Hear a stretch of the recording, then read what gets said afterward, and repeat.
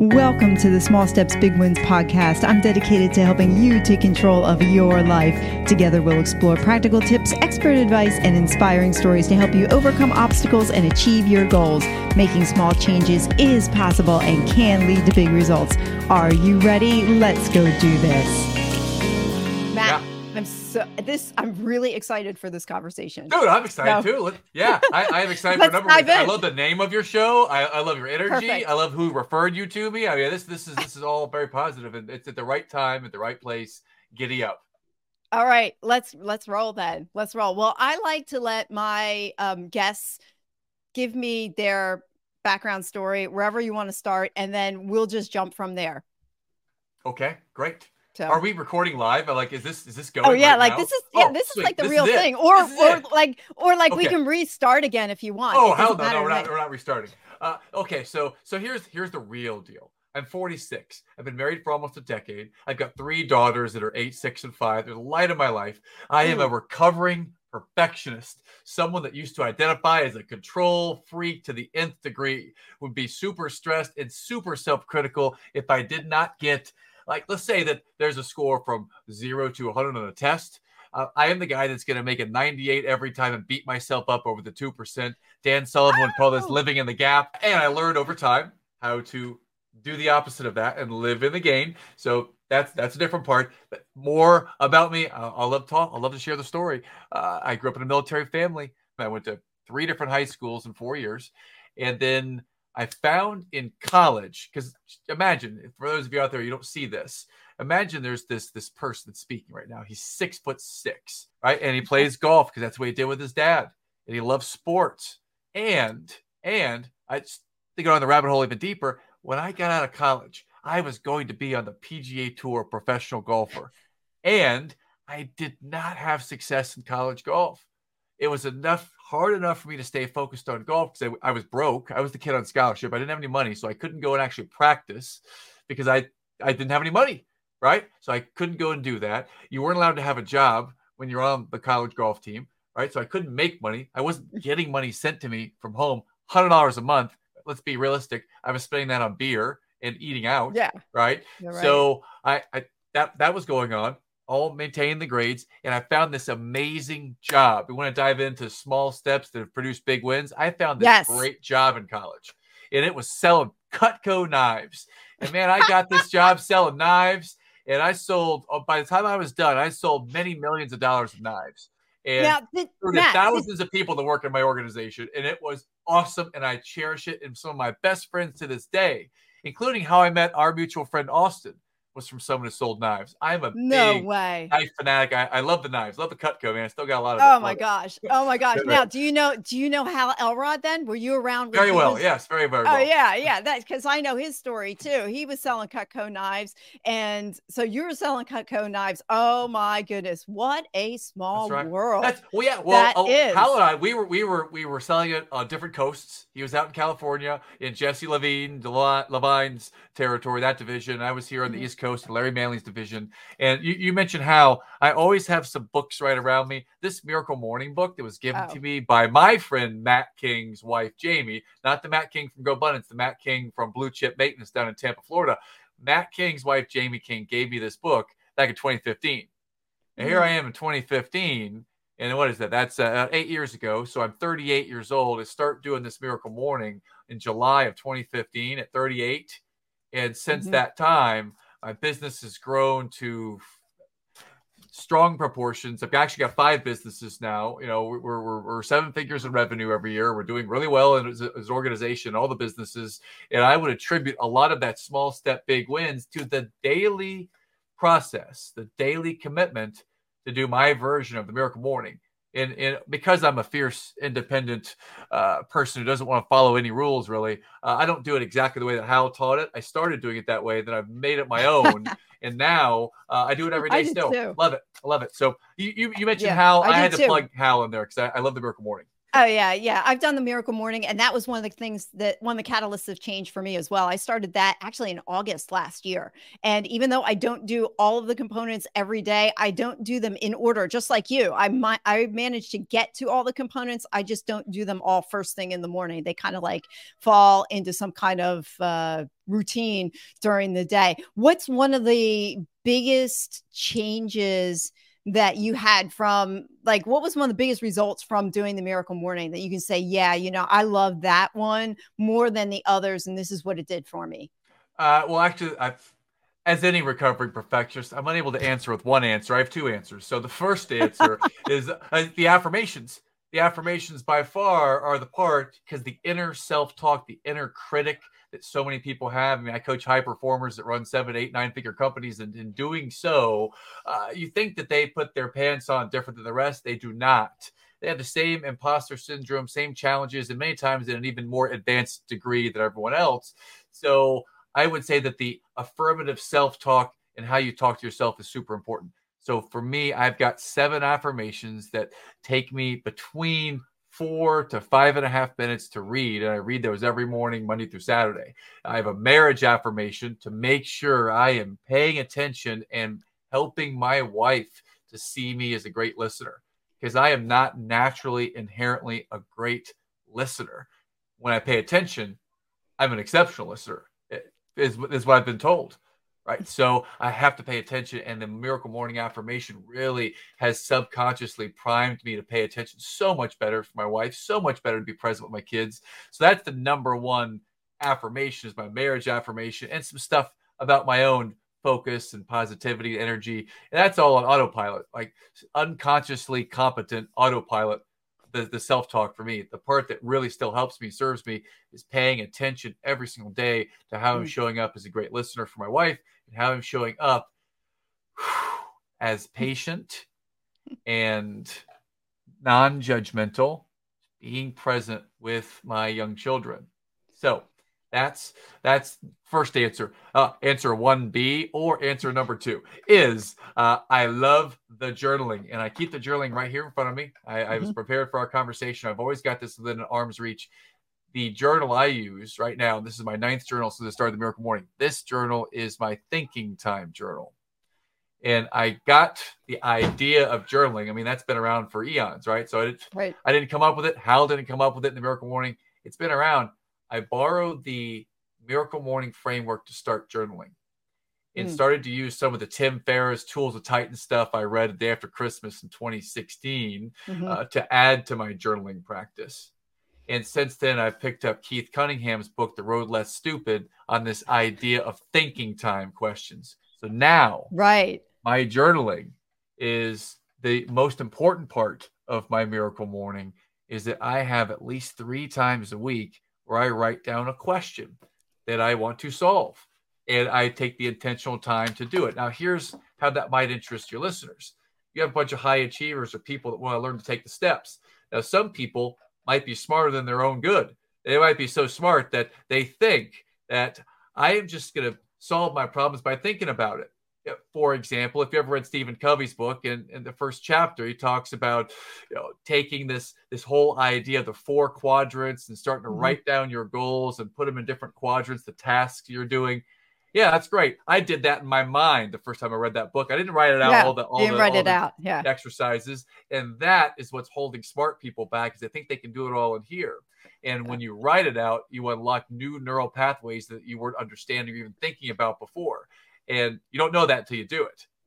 Yeah. That's where this comes in. Yeah. I'm so glad you brought up the journaling, because I do that also. Yes. And I read it. I think it was Ben Hardy in one of his books. Okay. It was in writing down, and write down each night. You write down 3 things you're thankful for, 3 wins for the day, 3 wins for tomorrow, visualizing something. And then the last one was write down a problem that you need a solution to. And I have to tell you, quite honestly, I thought it was hokey.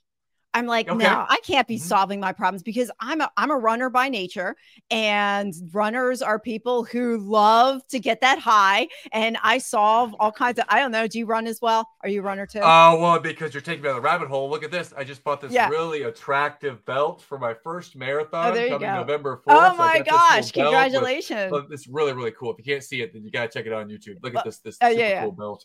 Oh no, that's awesome. Please continue. So by running, you know, you get that runner's high. It puts your brain into that higher level of thinking where you can go solve problems. So I did that. I've been running for 20 years, and I was like, you know, it's all good. You get out in the morning, you go run. And so when I saw this, write down a question at the end of the day, and it really needed to be at the end of the day, because then you dumped it out of your brain and then you let the subconscious think about it, and an answer will come to you. And this is what I was reading. And I'm like, this has got to be ridiculous, but I'll try it. And I did. And then the answers started coming. Absolutely. It was incredible. I couldn't believe it. And then the beauty of keeping a journal, and this is what I love journaling as well. I think I'm on like my 4th one since October last year. And I love it because you can go back and look and the conversations and everything. Yes. And then I look at the questions that I posed, and I'm like, wow, answered that one, answered that one, yes. Answered that one, answered that one. So just the act of writing something down on a piece of paper, I think in our culture, in our society today, and you can speak into this, agree, disagree if you want. I think with all the electronics that we have, people say, oh, the electronics are supposed to be help you this, help you that.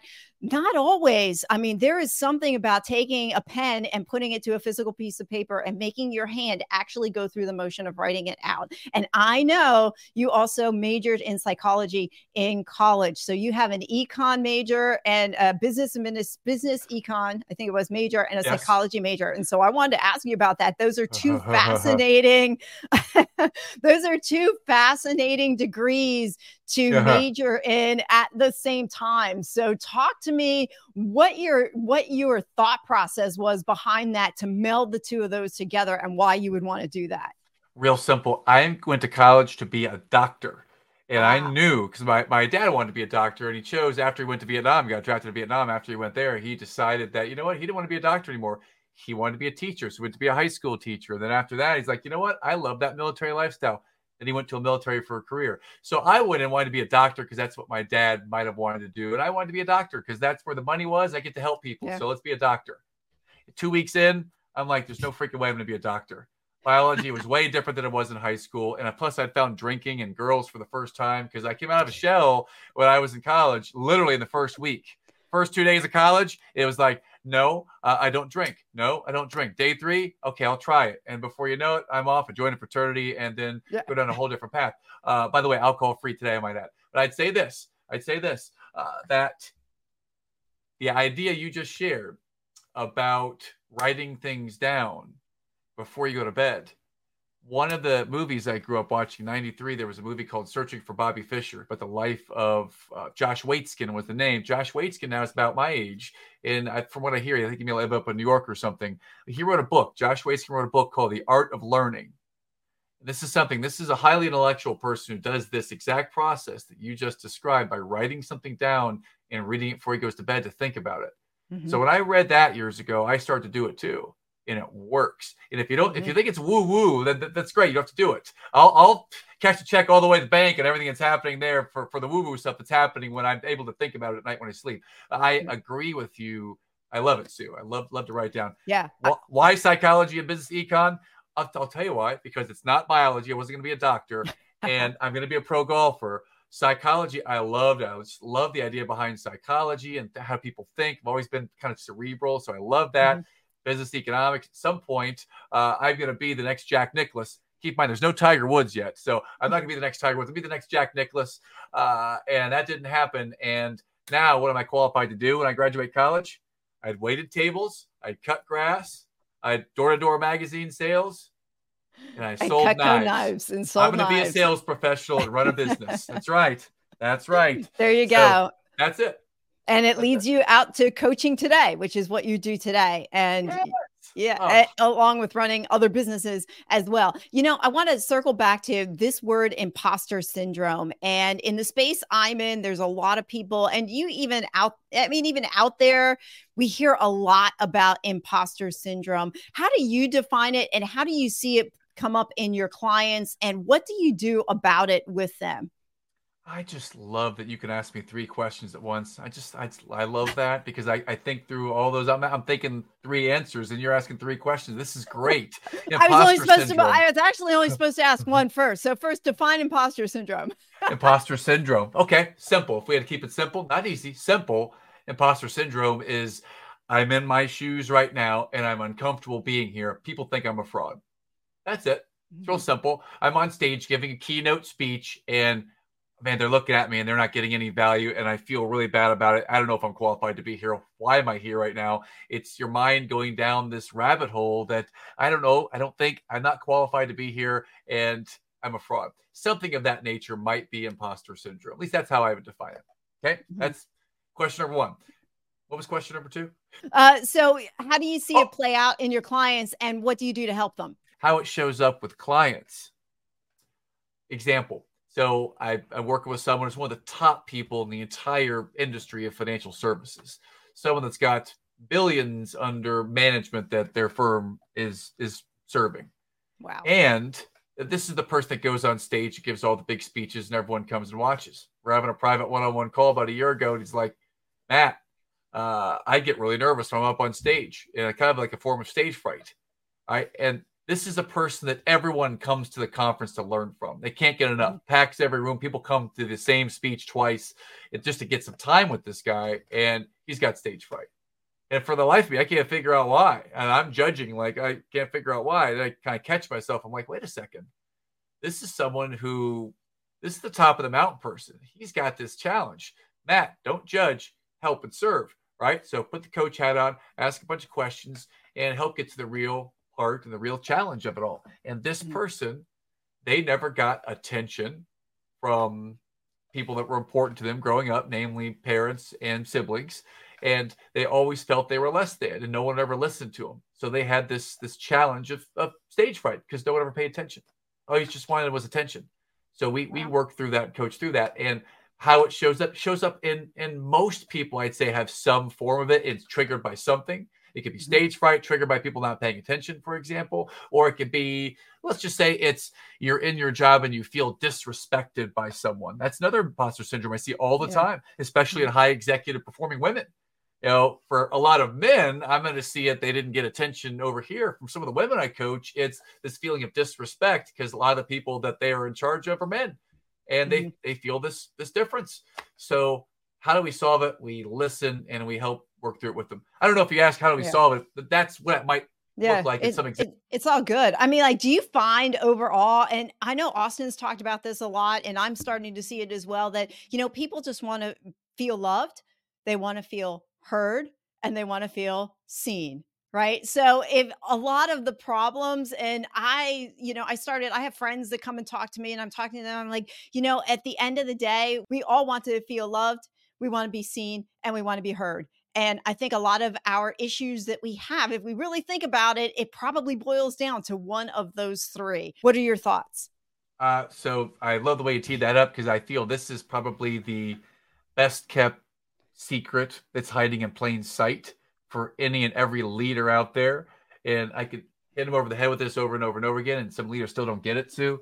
So if you're a leader of yourself, of a family, of a small team, of just a couple, mid-sized, large team, virtual, at home, wherever your team is, take heed to this thought. What matters most to your people, and what are you doing to help them get there? And why do I say that? Because most leaders have no idea, not a single clue, exactly what motivates, drives, inspires their people and where their people are aimed. There might be an intake form somewhere or a conversation in an interview where they ask them about what they want or what their goals are. There might be in corporate America some MBO or annual form that you fill out stating what your goals are, which many of those are not worth the paper they're printed on if they're printed anymore, right? Because no one looks at them. for many leaders, this is a big challenge. And my advice to any leader out there is to really dig in deep and help your people feel seen and heard and appreciated by understanding what matters most to them. And how do you do that? Well, there's several ways you could attack this challenge and play offense. One, again, hiding in plain sight is simply to sit down and ask them what matters most. I'm getting ready to have a conversation tomorrow with one of the biggest marketing firms in the country as a prospect I was referred to. And when I asked them on our first couple of calls, tomorrow's the third call, we're going to decide what we're doing next. I've asked them both calls what it is that matters most to them. What is it that matters most to your people? This is an opportunity to help them with their culture and expand the organization. And the light bulb goes off when the leaders aren't able to answer the question because they're not sure what's important to that level of C-suite leadership. The CEO doesn't know what's most important. The COO doesn't know what's most important to their executive assistant. So we have these conversations, this coaching. They come back to the call all lit up that now they know what's most important. What do we do with it? Okay, here's what you do with it, team. How might you develop a system or a process that empowers your people to feel elevated, appreciated, understood, and heard on a regular recurring basis? If you can do that, or when you do that, you'll get more from your people than you ever imagined when you help them get what they want. And I'm not telling them what's important to them. I'm not telling them you have to do this job because that's what's important to you. Oh, I want to get from them what's most important to them and then relate. When you do your job well, this is how you get what you want most and tie in their job performance to helping them get what they want most. Sounds really nice in theory. Executing on it is hard when leaders don't know what their people want. That's the thought. Well, what happens when you have leaders? And I would actually translate it because I know there's there's people listening that are like, I don't lead anybody. I'm just me, but I don't feel heard, loved, or seen. So how do you, even the leaders or even for people in general, practical application, just getting over some of those initial roadblocks that that are out there? It's like, wow, I'm talking louder. Nobody's hearing what I'm saying. Or do you find that it's really individual depending on who it is that you're talking to? Yeah, that's if you're asking the question, this is a really good question. You're asking this from the perspective of the person who feels unheard, who doesn't feel appreciated. And you're in an organization where the leader is overwhelmed and they don't make time or have time. They schedule a one-on-one with you, and every time it just keeps getting canceled, push back, and it's never actually happening. Or they show up 15 minutes late to a 25-minute meeting, and surface level, it stays. You don't feel heard and appreciated. That's a challenging place to be. Old school management or leadership back in the day would say, suck it up, you can do it, rah-rah. And there's a place for that. Over time, however, if your people don't feel important, they're going to leave. Or they're not going to give their best effort, or they're going to hate what they do, and that's going to bring the culture down. So what might be in the best interest long-term for your organization is to help your people feel this way. You can certainly get more out of them if it's the selfish, that's all I want is I want to get more out of them. Well, here's a hack. Help them feel appreciated and heard. So if you selfishly want to get more, then help them feel heard. If altruistically or empathetically, you genuinely care about everyone and you want everyone to feel that way, then this should be something that would be very enjoyable for you to follow a process like this, right? So if you're that person in that seat and you don't feel heard, that's a challenging place when you don't have a leader that's getting coached or that's open to that. So what do? Well, you mentioned the word self-love earlier. You mentioned kind of going internally. Right. I find a place. I mean, here's the question. I've got my thinking time question out here. This is the one I did yesterday morning. And Sue, this is timely. The question might be this. Question might be this, right? How might I increase my urgency and desire to perform when I'm in a place of feeling unappreciated, heard, even uncomfortable on where I might want to go next? So how do you do that, right? If you don't feel heard and if you're in an uncomfortable place, what do you do next? Well, I would advise you to get some thinking time down. Give yourself an hour, write the question down and figure it out. Figure If you don't out. know how to figure it out, you gotta flex that muscle and figure it out. If you don't know how, hire a coach. If you can't afford one to hire a coach, then study it. There's a YouTube video out there for everything, right? You can go and check out the people that we subscribe to. You can listen to my show. You can listen to your show, Sue. You can listen to your coach, Austin. You can listen to people all over the place. You can find that there are people who have solved this or worked through this. There's something there to get everybody unstuck, right? You know, so like small steps, big wins. I love the question that you posed was like, you know, if you figure out how you can be appreciated or how you can do your job a little differently, or think of an alternative. I think I kind of heard that in there as well. And that's a very interesting question to pose, because here's the thing. It's not a one size fits all answer, is it? And I realize I asked the question, how can somebody feel loved, appreciated, and heard? But there's really no canned answer to it, because everybody is so individual, like a snowflake that, and I don't mean snowflake, I mean individual, like we are all unique in every way, shape, and form, that no two of us are alike. Things are predictable, but we are not exactly alike. So therefore, what a solution is for me may be different than somebody else. So how I feel loved could be different to me than how you would feel loved or seen or heard. So I like that you brought that up, because then I realized, oh, wait a minute, if we're not sure, just write that down and let that subconscious go to work on it and give it a day or two and let it ruminate. And maybe the solution is you need to change your job. Maybe the solution is repeating affirmations to yourself and saying, you know what, my job's not that bad. It puts food on the table. I'll show up today. Or great. I loved them. And those are internal things that you can do. So we've kind of coached to give us some feedback on what you might do for yourself, kind of inside of yourself, and you can do some self-study. What's the practical advice we might offer if you've done a lot of that and you're kind of a little bit paralyzed? How do I actually approach a boss or approach someone and actually do this? And here's the way I might encourage you to consider doing it. You know, go to someone, and this works really, really well with leaders. And I haven't found many leaders this doesn't work well with. So consider that. You go to your boss, go to your leader. And maybe you reach out to me or reach out to Sue first and try it on us. But you go to a boss, you go to a leader. Yeah. I don't want to lose that point there. Practice with somebody else first. I'll come back to that in a minute, because I got a really cool story about that, but go ahead. Well, I would say this. I'd say go and practice first. And here's what, after practicing, it might come out like this. It might come out. So Sue, there's something important I want to talk to you about, and I'm a little bit anxious to talk to you about it because I don't want to offend you. I don't want to hurt our relationship. It's just something I'm having a hard time with. And you're someone I respect. You're my boss. You're my leader. And I know that you've probably experienced this or seen this before. So I'd love to get your perspective on how you might work through this if you're in my shoes. Right. And that's one frame you might use to tee it up. Right. Is you tee it up in a way that you're the expert, Sue, and you're someone I respect. And this is hard for me to talk about. Right. And our relationship's important to me. I don't want to damage it or hurt it. And this is very challenging for me to talk about. I have trouble sometimes feeling like I'm heard or appreciated. And I love to explore that. If you're in my shoes, just thinking about it, you know, I don't get a whole lot of time with you, my leader.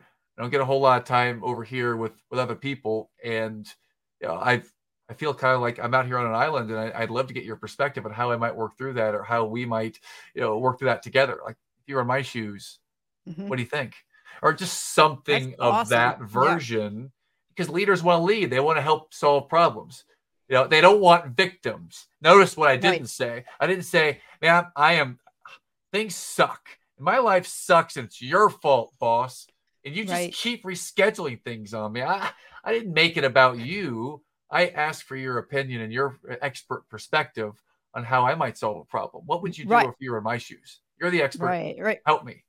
Okay. Right? So what I'm hearing you say is construct a dialogue that takes the victim mentality out of it. It takes the I sentences out of it. And then you put into it more like what can I have this problem? What do you think about it? And put it back on the leader so that they can feel that you're respecting them for the position that they are. And then you're posing a question to them to help them do what they do best. And that's lead and solve problems. So there's that framework for anybody. And then I guess I would throw in there writing it down. Like you've coached so many people about it. That came out really naturally for you. But I would imagine somebody listening would go, oh my goodness, they probably are rewinding this podcast, listening to what you just said a bunch of times, writing it down. And that was the story. I'm coaching a friend of mine, and she has to have a very difficult conversation with someone with someone. And I said, well, why don't you? And she didn't want to do it. And I said, you know what? And this was a month ago.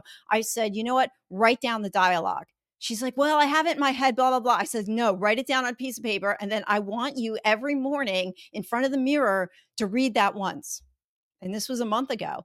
I said, read it once in front of the mirror. I said, the first time you're going to feel so stupid. The second time you're going to feel stupid. The fifth time it's going to sound a little better and you're going to tweak the dialogue. Well, fast forward a month later, she is ready to have, and she is confident to have that hard conversation. And I'm so proud of her, because I'm like, you did it. Like you're going to be able to have this hard conversation. You're going to be able to manage your emotions as well. Because I told her, while you're doing this, put your emotion into it. Don't just speak it, but pretend that you're in the room with that person and speak this dialogue at the same time. And so she's ready. I'm like, go have the conversation. You can do this. And I said, it doesn't matter. She's like, well, what if I forget to say something? I'm like, have the piece of paper in front of you. Who cares? That's right. You know, put the paper in front of you if you have to, because, you know, if we dig a little deeper into like people when they get nervous, right? When you get anxious, if you dig into the actual physical changes that happen in your body when anxiety and fear come into play, that your brain kicks into this type of, and you know, you can speak into this as well. Your brain kind of doesn't remember things. And when you have something that happens like that's fearful, or, you know, that just surprises you out of nowhere, or you have a very stressful situation, you're not going to remember everything. And I was explaining this to her, and I said, you know, if you write this down, you have that framework in front of you to go back to when your brain freezes up. You know, we talk about, oh, my brain froze up. I had no idea what I was doing. That's why it's a physical reaction that sometimes you just can't control. So That's for her, that was a good, you know, it's a good thing to have that in front of her and to write that down and be ready. So write it out, practice the script, and then just make it more natural. And that's, I would say the same for affirmations too. You know, the first one you say just sounds crazy. And I'll never forget the first time, like Austin said to me, he's like, Sue, you really have to love yourself. I'm like, oh, dude, yeah, you're right. You're right. But to go and really embody that, that's a hard one. I love what you're sharing. With the thought that comes to mind is muscle memory and practice. Yes. And I'm a huge proponent of practice. And you know, I think that Michael Jordan was someone who was known for giving it all his intensity into practice so that the games were easy, right? And I totally believe in that. Practice like you play with all you got. It makes it easier during game time. And I think about, there's this particular client that I've been working with for the past 7 years, my second longest standing client. And when we reconnected, we knew each other many moons ago. And when I was building the coaching practice, this is one of the first people I reached out to. And this person was doing well in middle corporate America and wanted to have more impact, more influence, more responsibility. And she is absolutely amazing and has all that potential there, and didn't believe in herself enough yet. So we started to practice and role play the conversation that I knew was coming. She didn't know that it was coming, but I knew it was coming. The conversation when the pay raise or the promotion or the opportunity comes your way, are you ready for it when it happens? And what I'm not suggesting right now, dear listeners, is out there, go and prepare for every possibility to be a doomsday prepper. No, I am like to prepare for the things that I might want to happen. Put yourselves in those shoes of that situation that you might want to happen, and assume it, become that person, and prepare as if you are that person. And something weird kind of happens. Something magical happens. Yeah. So we started to prepare for that. And when the big boss came to have the conversation, she was prepared, not simply to, oh my God, yes, to calmly, coolly ask the questions, to ask the questions that show that maturity, that show I'm ready to lead at a higher level. And as a result, that person is now more than halfway to a 7-figure person every year right now. Wow, And that's amazing. And yes. yeah, it is. And you know what? That's part of Miracle Morning. I think I hear what you're saying there, that they did visualization. And that's part of one of the practices in the Miracle Morning, the acronym SAVERS, and the V part is visualization. And Ben Hardy talks about it. A lot of different people talk about high performance athletes do it. They visualize themselves making that basket or hitting the ball over and over and over again. And when you do that, it really does make that part of your brain open and receptive and able to handle that situation when it comes, because you've already gone through it in your brain in the first place. And I love that. So just visualization. You know, I want to touch on, she didn't have the belief in herself to be able to be confident enough to ask for that raise. And I want to talk about this concept of borrowing belief versus taking belief. So I want to know what your thoughts are, you know, borrowing the belief of others when you don't have it in yourself. And I want to quick share with you one thing that I realized in myself. I was the type of person, I've had my entire life strings of broken relationships and friendships for I would say probably most of my life.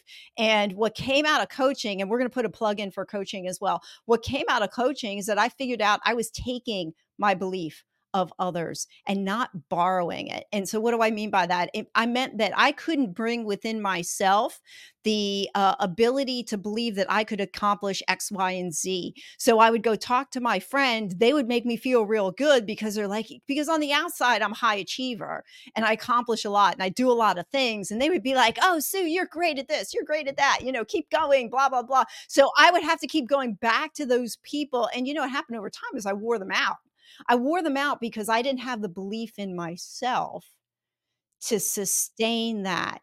And what I realized and what came out of coaching, and it was like this aha moment one day. It's like, oh my gosh, I need to borrow the belief of others temporarily when I don't see it in myself. But then it is translating it to become internal. I'm going to borrow that belief. I'm not going to take it, because when you take something, you don't give it back. Right. So when you borrow something, you keep it for yourself temporarily, and then you give it back to that person. So if we really want to go woo a minute, we're all energy beings, right? We give off energy, we take in energy, and, you know, we have energy flowing from one to the other. If you're the type of person who takes energy all the time from people, they're going to feel that, and then they're going to get burned out. And I had this aha moment, like, oh my God, that's what I did with all my friends. I took it. Now I learned to borrow the belief and find it inside. So what are your thoughts on that? I also want to go into the coaching rabbit hole as well. Let's go in the coaching rabbit hole. I believe that many high achievers have this view of self that we're highly self-critical. And I identify with that. And I think part of the things I love about coaching the most, every single coaching call that we have scheduled on my calendar, every single week, they all start the exact same way. And that exact same way is updates. Now, the way that I coach people to share their updates is to share, since the last time we spoke, share with me the most important celebrations, wins, or progress that you've had since the last time we spoke. And many times without that prompting, people jump right into, here's all the hard stuff. Here's my problems, right? I want to coach to the small wins, the evidence of success that's happening over time. So what happens? I take that so they get that muscle memory of starting to look at their week with, where's all the good? Take that over a week, a month, a quarter, a year, and then present that to someone. Here is the proof. Here is the rock solid factual evidence that you are a winner, that you have succeeded, that you have made a lot of progress since we started doing this together. And you should see the eyeballs start to shift, and it goes off. They didn't see all that progress that they're making each and every week because they're so focused on this hard stuff over here, that one challenge over there. So that is systemically a way to help someone have that eyeball aha moment. How do you get that locked in? I mean, like Tony Robbins would do, you can do a barefoot fire walk, which our company does. We love to do those. I love to have what's called the emotional artifact, right? So the emotional Okay. artifact I have, and I'm grabbing a couple of them right now. I used to carry this. And if you know any of my clients from the last 9 years, many of them will carry one of these little smiley face squeeze balls I'm showing right now. Right. Okay. And we coach people to take some type of artifact that when they want to give themselves that affirmation, when they want to catch themselves when they're triggered in a tough spot, we coach to practice their breathing and grab their emotional artifact. And that artifact is something that gives them permission to release and let that energy flow through them. If it's an external thing, if it's a feeling or an emotion, or if it's a deeper identity issue or some type of self-love, then I coach people with this. This is the other artifact that you might see me carry around. I have a little heart, and it says yes, and I keep that in the pocket. And I keep that with me everywhere and all the time, not when I'm in the shower. I keep that everywhere that we go.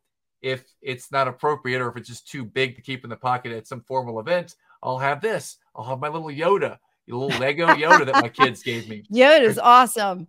Always something that can remind me of an emotional experience that I am worthwhile. I did do some good here. Things are in a place that I'm worthy of believing in myself. I've had wins.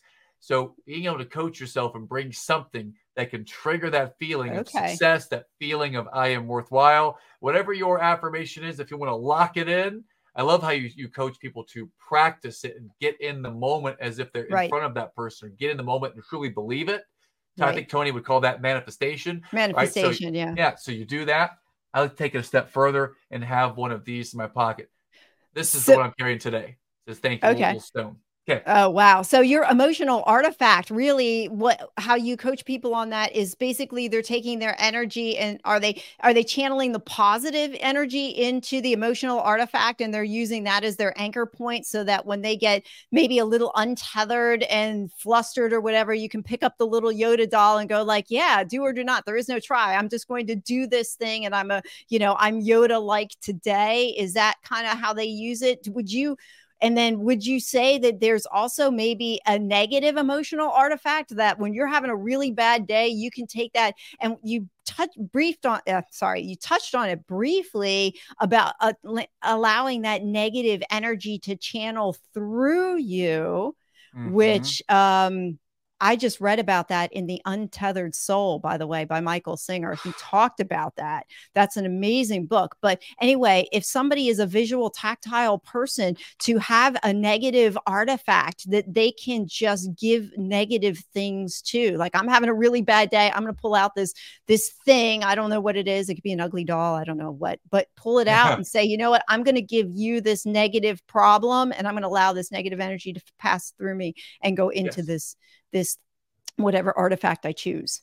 Yes. So 2 questions. One, starting with the artifact. Yeah. Carry it with you. And what do you do with it? I initially started to use this because I had a challenge with my emotions. I was angry and I would yell and I would yell at my middle daughter. And I wouldn't say she's like a piece of poop or anything like that nature. I would simply yell her name out loud to keep it down because I'm on a Zoom. And that's all it took. All it took. And I felt so much shame and guilt and horrible about it when it was happening. And I didn't know how to stop doing it. So my coach and I worked on this, that every time I caught myself starting to get triggered by the things that trigger me, and I can name a whole long list of them, and it's actually much smaller today because we practiced this. Right. But one of them was yelling in the background when I'm on a coaching call with Zoom, right? So I would grab this and I would squeeze it, and I would go through what my coach, Jim Detmer, taught me, 15 conscious commitments leaders make, right? He taught me this my emotional intelligence training. He taught me to pause and to acknowledge that I'm feeling this way and to breathe it in and to accept it. So PABA, pause, acknowledge, breathe, accept. And then once I breathe it in, to breathe it out and let it go, right? And I would do that while I was squeezing this.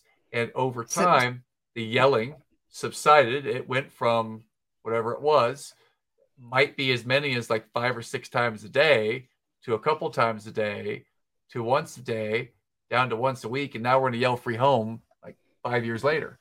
Right? Yeah, it started with putting that into this. Now, okay, so that was the first question. Second question, I learned from Mel Robbins herself the idea of being able to take whatever that negativity is, that challenge is, if that emotional artifact thing, if that's one thing, you try that works for you. Some does, some it doesn't. The next thing that you could try that I also do is I give myself permission to whatever I'm feeling. If I feel this really negative thing, this really challenging thing for me, and I need to get back to the space of coaching or get back to the space of being with the family, I will take a time out. I have this process. I will walk around the island in our kitchen and I will give myself a timer. And that timer could be 1 minute. It could be up to 3 minutes. And I will simply give myself the space to practice my breathing and let that negative energy or emotion out. That's how I do it. Right. I've heard about that before. Yeah. I think it's like a 5-minute rule or something. You're allowed yourself to sit in that negative feeling for 5 minutes or less, whatever you set there. And then as soon as the timer comes off, when you tell your brain, hey, my timer's done. Okay, now I'm going to let it go. And now we move on. Because you can't change it anyway. I mean, that's one of the biggest things that I've come to realize is that, regret is just a waste of time. Regret is a waste of time. And when you go back and you ruminate and you play that scenario over and over and again, you can't change it. That's right. Why bother? Like you can't do anything about it. So it's only going to destroy you from the inside out. You might as well just let it go, so it's not going to help. From the coaching perspective. And, I know our time is short and we're going to have to wrap up pretty soon. So maybe this might actually be another podcast at some point, but I mean, and I also want to talk about your podcast. And I also want you to touch on your North Star. So what do you want to pick before our time is up? Great question.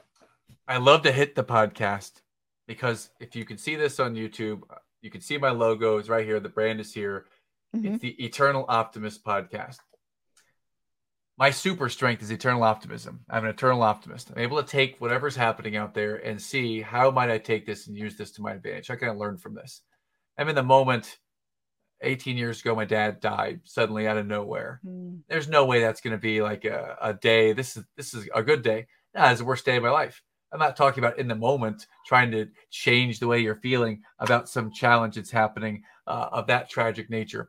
What I am saying is that these things that happen every day, we can practice. We can build it up over time so that if all you see is darkness, you can start to learn how to see a little bit more light. And you can start to see how to get to that light a little more effectively, a little more consistently. You can start to wake up and see that, yes, this thing which may appear to be an obstacle is actually a great teacher in disguise. How might I learn and shift my view through curiosity, right, and optimism to see that this actually can be a positive thing? And how can I use this as a teacher? How can I use this as a guide? If you have a strong faith, how has God sent this to me to be a servant to help me learn some great lesson? So that is my super strength. And I love to bring people onto my show, the Eternal Optimist podcast, and ask them, what's the hardest thing that you've ever been through? Like, what's the hard stuff out there? And as deep as they're willing to go, I'll ask them the question, and they'll go deep into all kinds of stuff. And what did you learn from it? How has it helped to inform you of where you might want to go next and the way that you see the world? And what's this light that you're bringing into the world next? I love to ask people those series of questions in a conversation, see what happens. And I've met some amazing, amazing people doing that, including the person that we know together, Mr. Austin Lenny, was guest 17 last year, July 2022. Awesome. So you just kind of started your podcast as well. Right? Sure did. Sure did. Yeah, with a lot of, maybe, I wouldn't say it was imposter syndrome. It was, the thing which gets in the way of a lot of business owners is I need it to be perfect. It's my brand. It's got to be a certain way. So I've got to have it just this way. And I got to do everything myself. I was on the bench for 4.5 years when I had the idea I wanted to do the show. And I didn't do it because I didn't know how to do the RSS feed, all the technical stuff. And eventually, after collaborating with Dan Sullivan, reading Ben Hardy and Dan Sullivan's first book, Who Not How, and sharing a stage with Dan that one day in August of 2019 or 2021, I was like, I got to do this. So I just said, I put the money down. I said, production podcast company, we're going to create this. We're going to start this day. Tell me what I need to do. And you do all the tech stuff. And they said, okay. Oh, wow. Okay. It's been 112 episodes now. And been a lot of great learning. I met a man on the show named Mark Victor Hansen who sold all the chicken soup books in the whole world. He sold over 600 million of his own books. And he's publishing my book, which is coming out in about a couple months in November, December of 2023. So, awesome. Will you come back on my podcast and talk about your book? I would love to talk about the book. I would love how that can help the world. Yes. So perfect.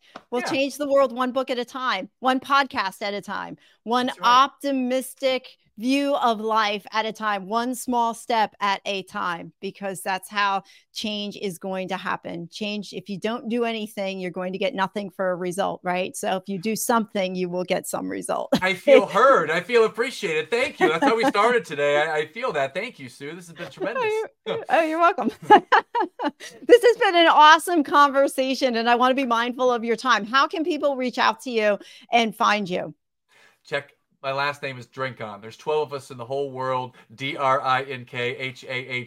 You can find me, Matt Drinkhahn, LinkedIn, Instagram, Facebook. Find me all those places. One thing that I want to share that right now in September 2023, I'm doing a live stream on those social media channels, Matt Drinkhahn, Facebook, Eternal Optimist Podcast on Instagram. I do a live stream every morning at 7 a.m. Eastern time for about 10 to 20 minutes. And I talk about whatever's going on in the world, or talk about whatever's going on, how to become more of an eternal optimist and find your happiness and joy. So I invite the listeners to come in and ask questions live, or just go in the audience in the background. Check it out. Love to see you there. I think that's it. Awesome. Yeah. Wow. Awesome. Thank you, Matt. This has been amazing. And I feel like we still need to continue the conversation. So you're going to come back on, and we're just going to do part 2 when you're available. I can't wait.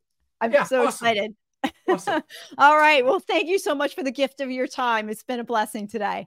Thank you for the invite. It's been a real pleasure. Thank you. Thank you for listening to another episode of the Small Steps, Big Wins podcast. I value your time with me, and I seek to make every moment count. In order to make lasting change in your life, listening is usually not enough. So I want to ask you, what practical steps are you going to put into action today as a result of listening to this podcast? Remember, any step, any action, no matter how small, starts your journey to a big win. And if you're not sure where to get started, reach out to me and let's have a conversation. Until next time, love yourself, then love others. Peace.